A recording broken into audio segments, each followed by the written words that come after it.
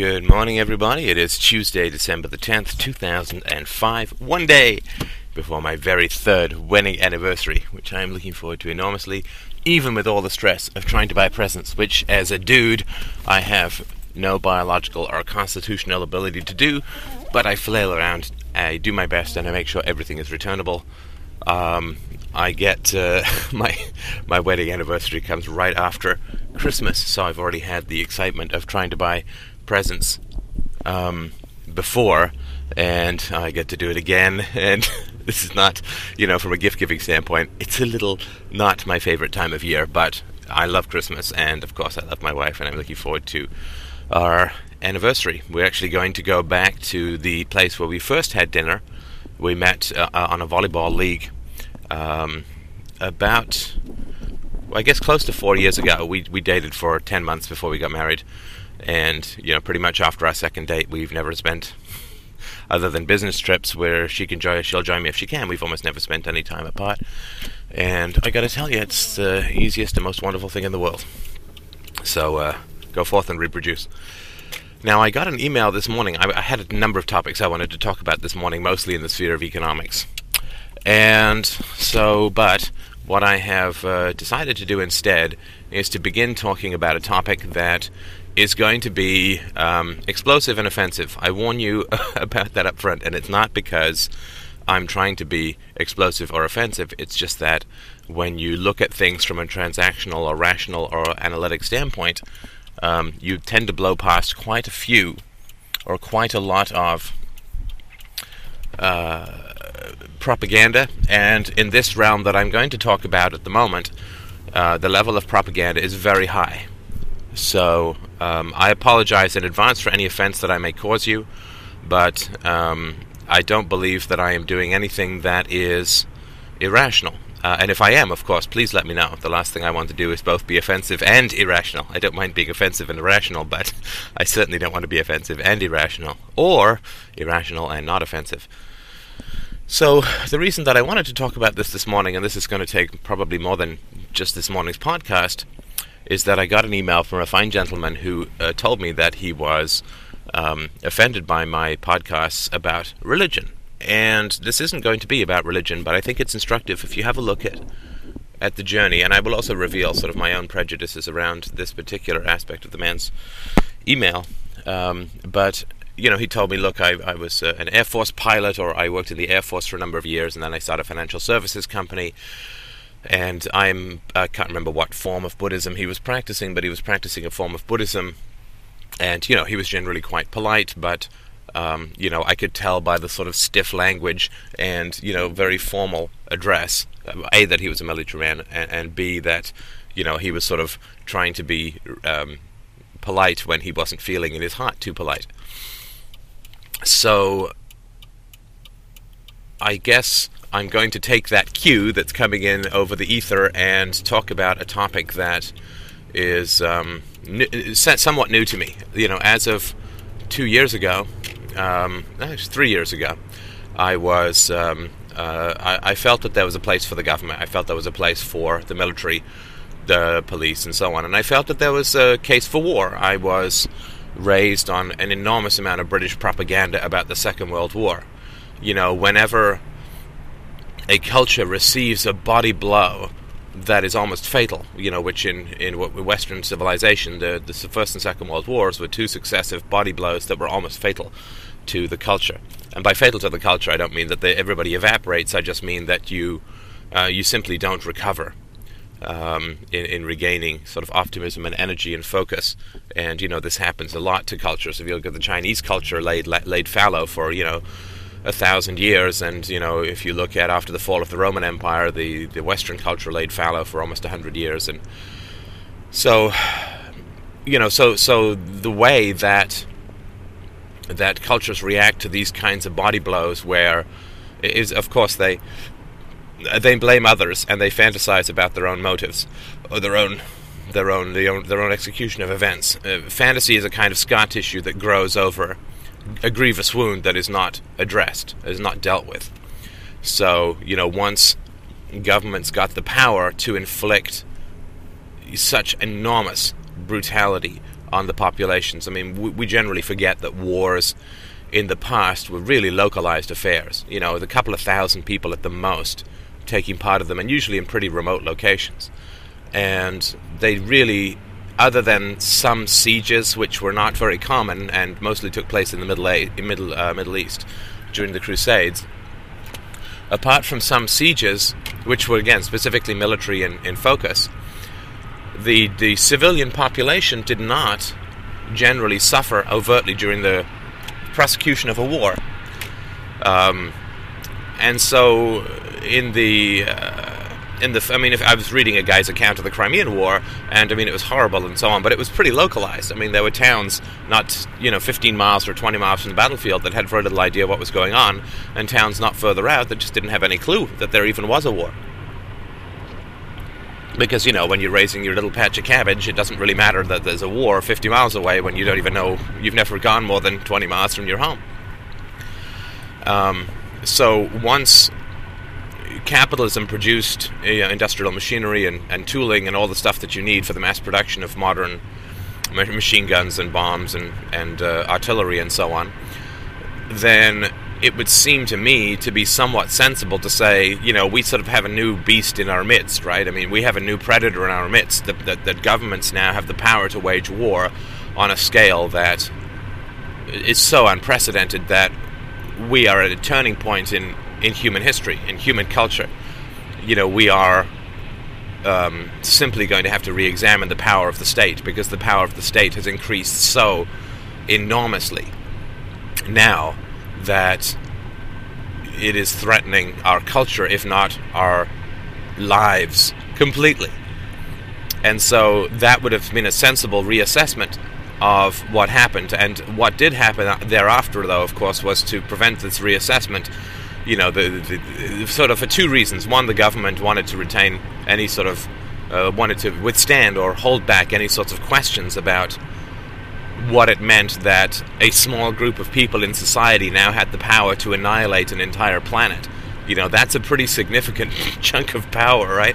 You probably would want to ask some pretty important questions about the role of the state or the nature of the state, given that it had now achieved an absolutely unprecedented level of destructive power in the sort of first part to the middle half of the 20th century. That would, the Department of Justice and the media get all up in arms, with the robber barons, because they were very good at selling oil and aluminum and steel and so on. They get mad at Microsoft because Microsoft is very good at selling operating systems. So they really don't like a concentration of power to the point or to the degree that somebody owns 80 or 90% of a marketplace, which is purely voluntary. So that concentration of power is alarming to people. But the concentration of, genocidal, instantaneous, destructive nuclear power in the hands of a small group of people who aren't accountable to anyone, people are just like, yeah, okay, but at least they're not selling us really great operating systems. That's the evil we want to focus on. So that was sort of one of the aspects that the state really didn't want people examining that stuff. So, of course, it's no accident. And again, I'm not talking a conscious whiteboarded plan, but people's instincts for domination are very, very sort of well tuned based on our tribal history.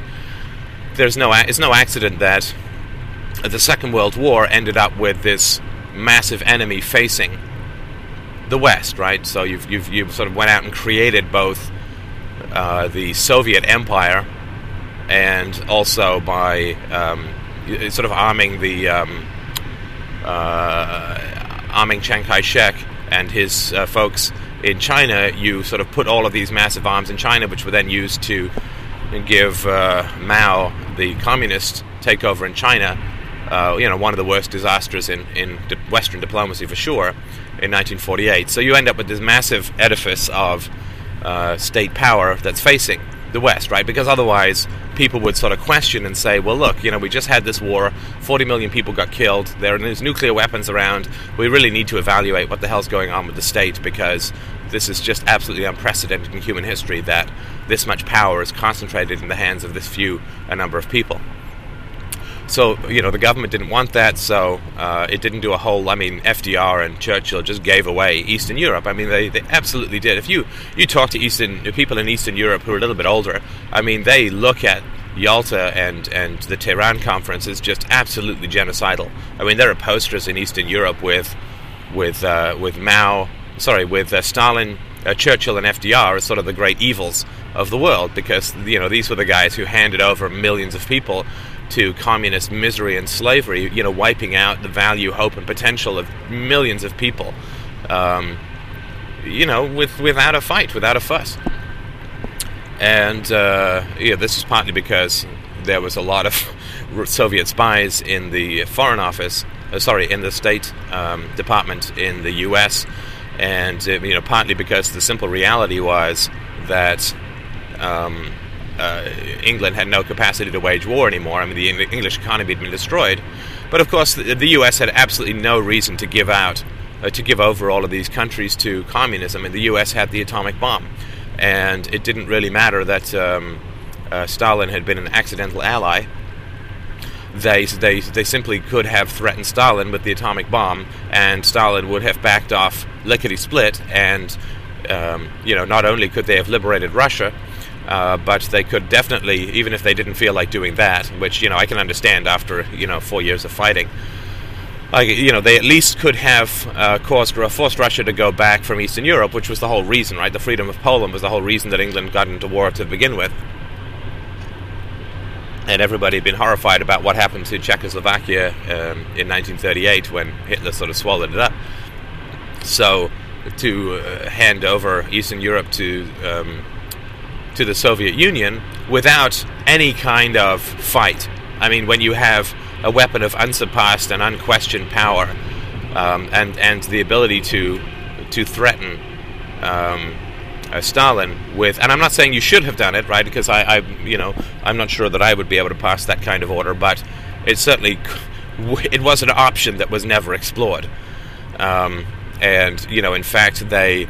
I've read that they were still talking about Stalin's, imminent invasion of Western Europe when Stalin was recalling all of his troops back to Moscow, and when they knew this. So, there was a lot of falsehood that was going on.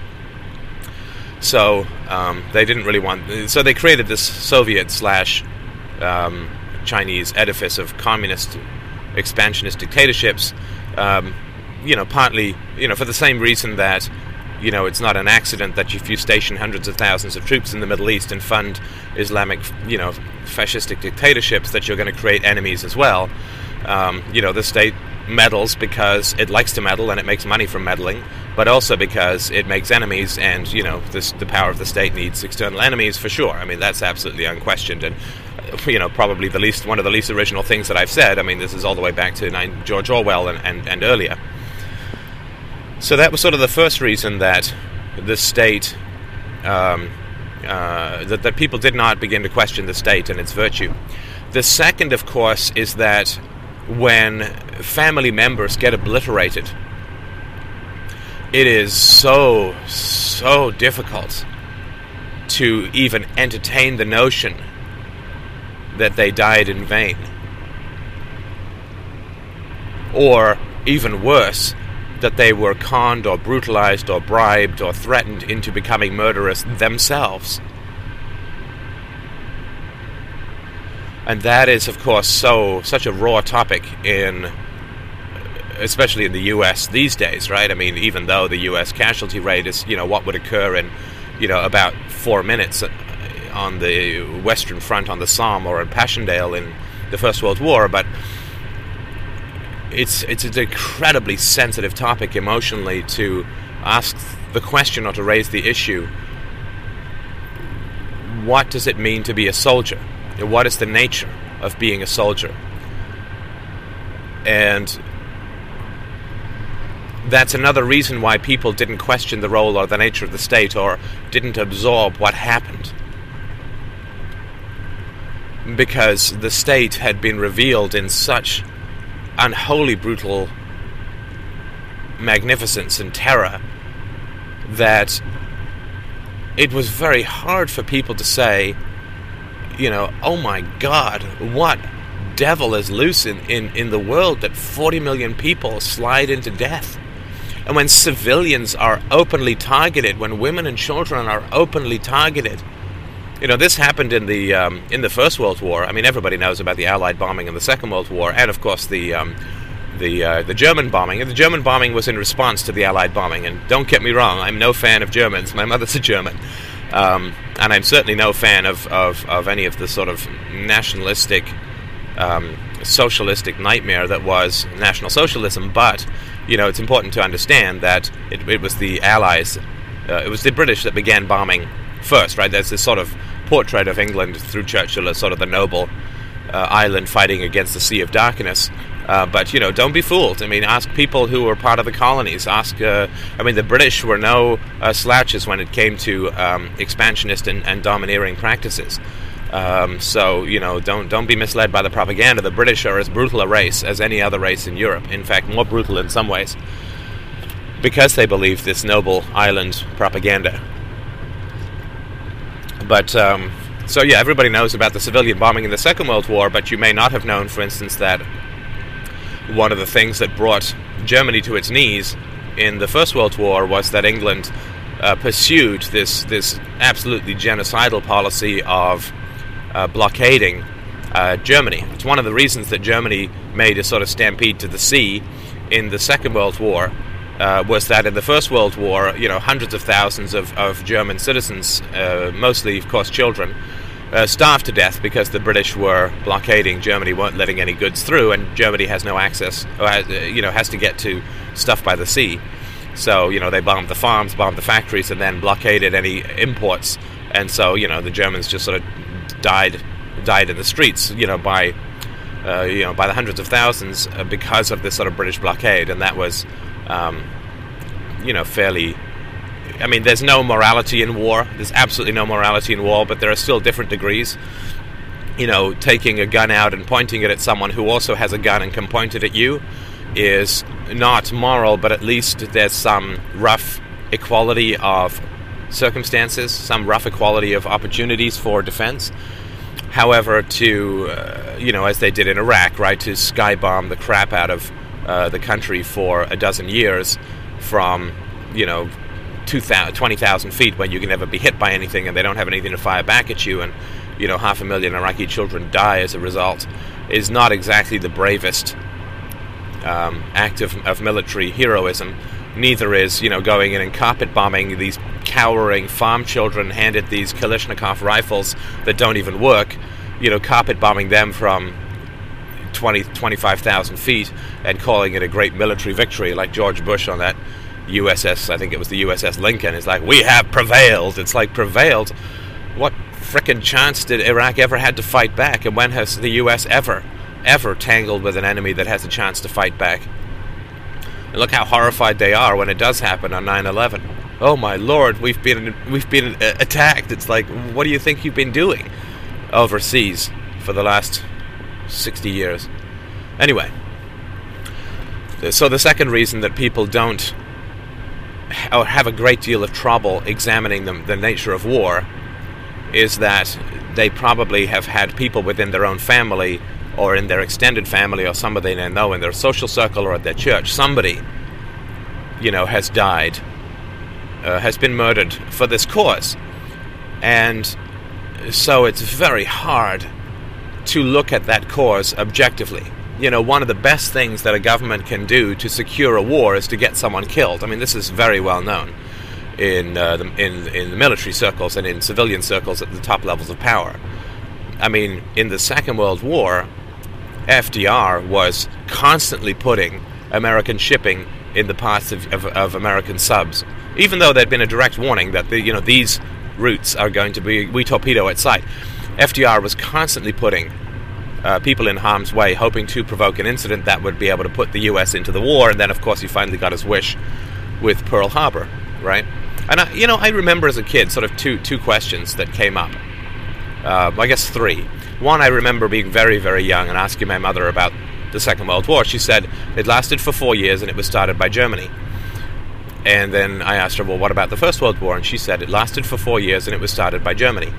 And now that second part is not quite as clear, But I just remember thinking, I mean, there's got to be some kind of pattern. Like, that can't just be a coincidence. And the other thing I remember as a kid was, I read these comic books about, the heroic British troops and so on, and it just sort of, I think it's a question that strikes every kid, pretty much, who is exposed to a lot of what I call warnography, or, war propaganda. But, the question for me was, okay, so if you kill a guy in private life, you go to jail. You kill a guy in war, you get a medal. And it just never made sense to me at a sort of basic level that you would have these completely opposing rules of moral conduct. Not even like great evil to great neutrality, but great evil to great good. That the same murder could be great evil to great good. And this is before I knew about the targeting of civilians, because that's not exactly the first thing you were talked about, right? The movies on war don't exactly focus on what happens to civilians who can't get food or medicine for a dysenteric child. A child with dysentery? Maybe that's a word. Anyway, so that was sort of another question that I had about war that sort of never made a lot of sense to me. And so the question of what it is to be a soldier is a disturbing but very powerful question. And of course, war is one of the greatest evils in human life. In fact, you could say it's simply the greatest evil. It is, when the devils are truly loosed upon, the soft hides of the helpless, and infants are rent limb from limb, and pregnant mothers are blown up, and limbless human monstrosities are created by shrapnel and shells and IEDs, and where the resources of society are all bent to the mass genocidal murder and destruction of other human beings. Societies collapse, civilizations collapse. It plunges the world and countries into 1,000 years of darkness, where 30 generations of human life can just be sort of lived through in a blind, agonizing struggle of futile subsistence existence. So it is the greatest evil in human society. I mean, taxation is completely benevolent relative to war, right? The fact that the government takes half my income and threatens me with violence is nothing compared to what happens in war. I mean, some of my mother's tales, she was born in 1937 in Germany, not the best place to be, especially when you come from a Jewish heritage. Not the best place to be at all, and all sympathies to my mother as a child. It still doesn't excuse the evil woman that she became, but I can certainly understand that life was just hellish for her when she was a child. She was put in orphanages, and she spent days searching for water because, of course, all of the plumbing gets destroyed. She bid farewell to her mother when her mother was staying in town in Dresden, which was a city that had not been bombed because it was purely civilian, had all these art treasures and so on. And Dresden had not been bombed, and then one night, I think it was 1944, there was a 1,000-plane raid that created a firestorm in Dresden. The RAF sent over 1,000 planes, and one of my uncles was flying one of them on my father's side. And my grandmother was just vaporized. I mean, this created such a firestorm is where the fire is raging so hard that it sucks oxygen in from the surrounding area, which causes it to burn even harder, sucking more oxygen in. I mean, it just creates this absolutely hellish environment. And I think like 200,000 or 300,000 people got killed, in 1 or 2 nights of bombing. So the amount of human horror that war exacts, modern war in particular, is indescribable, and unless you have experienced it or known somebody who's experienced it and got a good deal of information firsthand, trust me, you really can't conceive what it's like. Just the amount of evil, helplessness, and horror that goes on. And life literally becomes a living hell.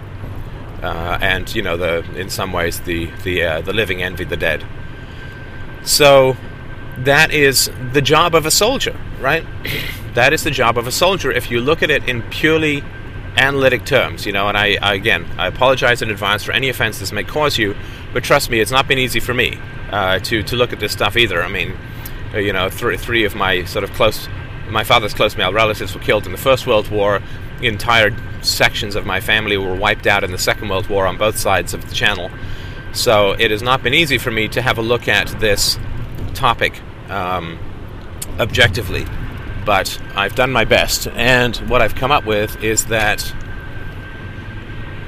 soldiers as a profession, right, or soldiers are human beings who are paid to murder. Soldiers are human beings that are paid to murder. And those who pay them take the money from others through the threat of murder. So there are three people in a transaction that results in a military. In an economic transaction, let's just talk about first. The first group is the productive citizen. The second group are those who take from the productive citizen. It's usually not the soldiers directly, but politicians and police. The second group is those who take from the productive citizen through threat of murder. I mean, all threats are threats of murder, right? So from the state, from the state, it's always a threat of murder, right? And all threats really are threats of murder, right? If you fight back from some mafia guy who wants to break your leg because you haven't paid a bill, then he's going to kill you, right? So that's why you don't fight back.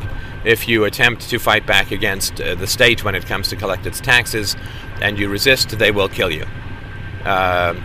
If you resist effectively, of course, they will just kill you. So all threats really revolve around the threat of murder. The only compliance is exacted from lesser threats because you have complied with the threat of murder. So, people can torture you because they're going to kill you if you resist torture, or, if you don't show up, or if you try and get away. You stay in prison because they'll kill you if you try to escape. If you try to escape and you fight back, they'll shoot you. All threats are threats of murder, so let's sort of be clear about that.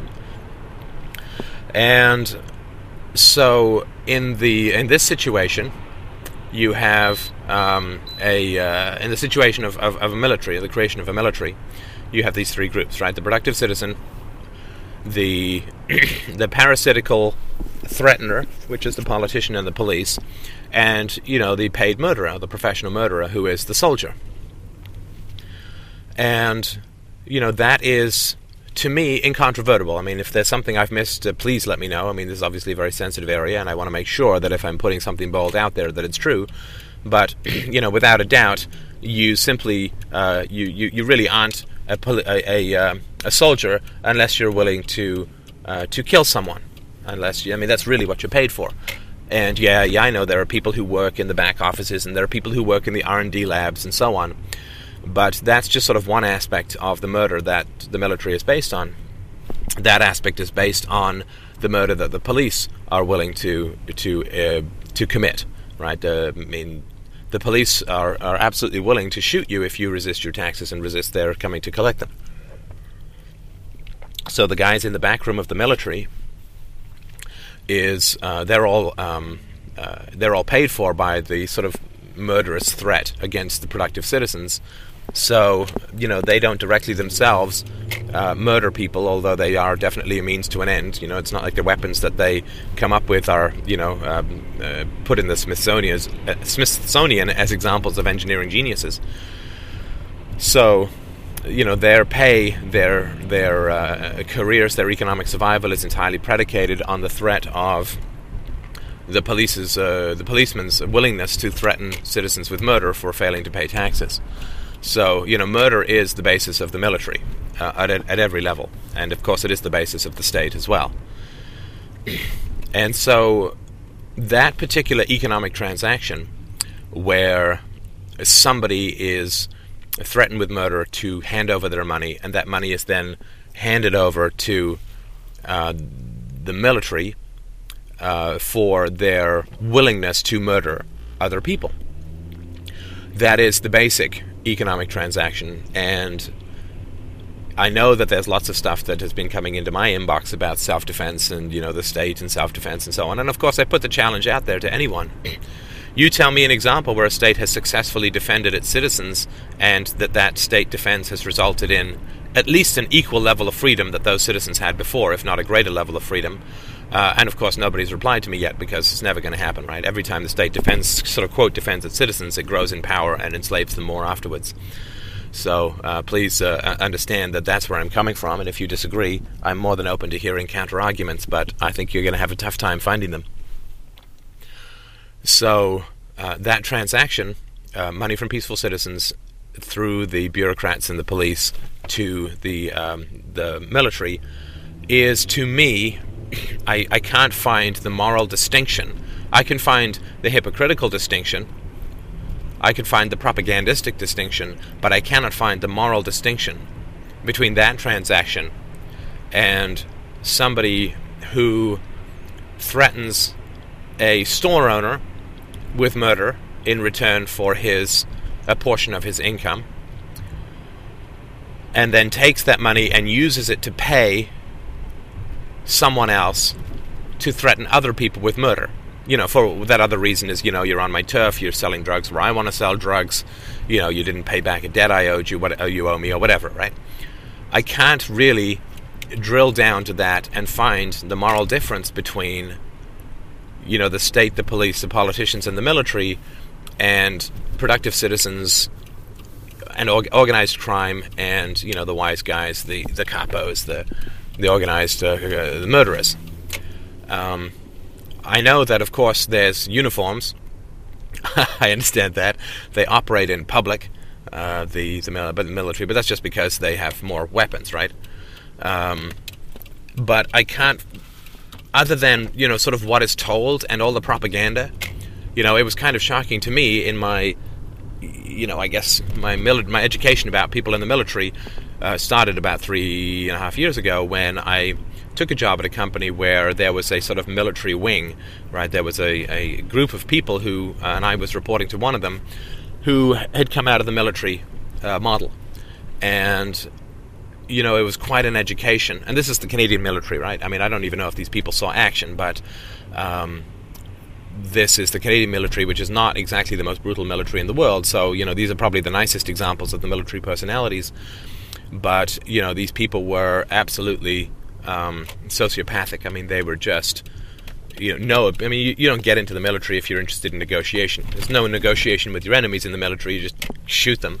And, of course, there's no negotiation in the hierarchy in the military because you obey or you get shot. So you don't get into the military unless you have a certain kind of personality that you simply have no ability to recognize other people's needs and abilities and negotiate with them for mutually productive outcomes.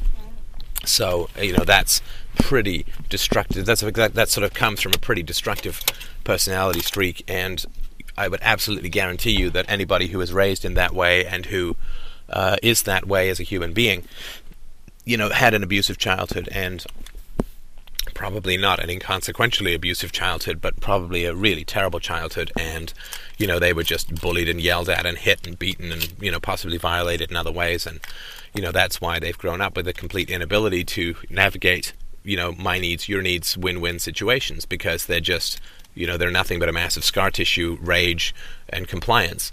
It's what Churchill said about the Germans: they're either at your feet or they're at your throat. That's sort of how it is with the military mindset. So I don't want to judge all the military based on the half dozen people that I knew in one company, but they had consistently disturbed personalities, and this is sort of the most gentle military in the world, and theoretically it seems to work well with what they're paid to do, right? I mean, to be a paid murderer is not really something I think that is going to make you a happy and productive citizen of the world, and a gentle and kind negotiator. And so I've sort of reached work at the moment, so I'm just sort of beginning this outline of aspects of the military and the police, which I will then continue this afternoon. And I hope you're doing well, and I hope that this isn't too shocking or unpleasant for you. I think it's worth examining this because, as libertarians or objectivists, we really do have a rare understanding of the nature of evil, and we should not hold back our rational analysis just because there is the potential for offending others, because, when the world is corrupt, as we know it is the greatest truth that is going to give the greatest offense, but we still have a right to speak it, and a need to speak it, and almost a responsibility, I would say, to speak it. So thanks so much for listening, and I'll talk to you soon.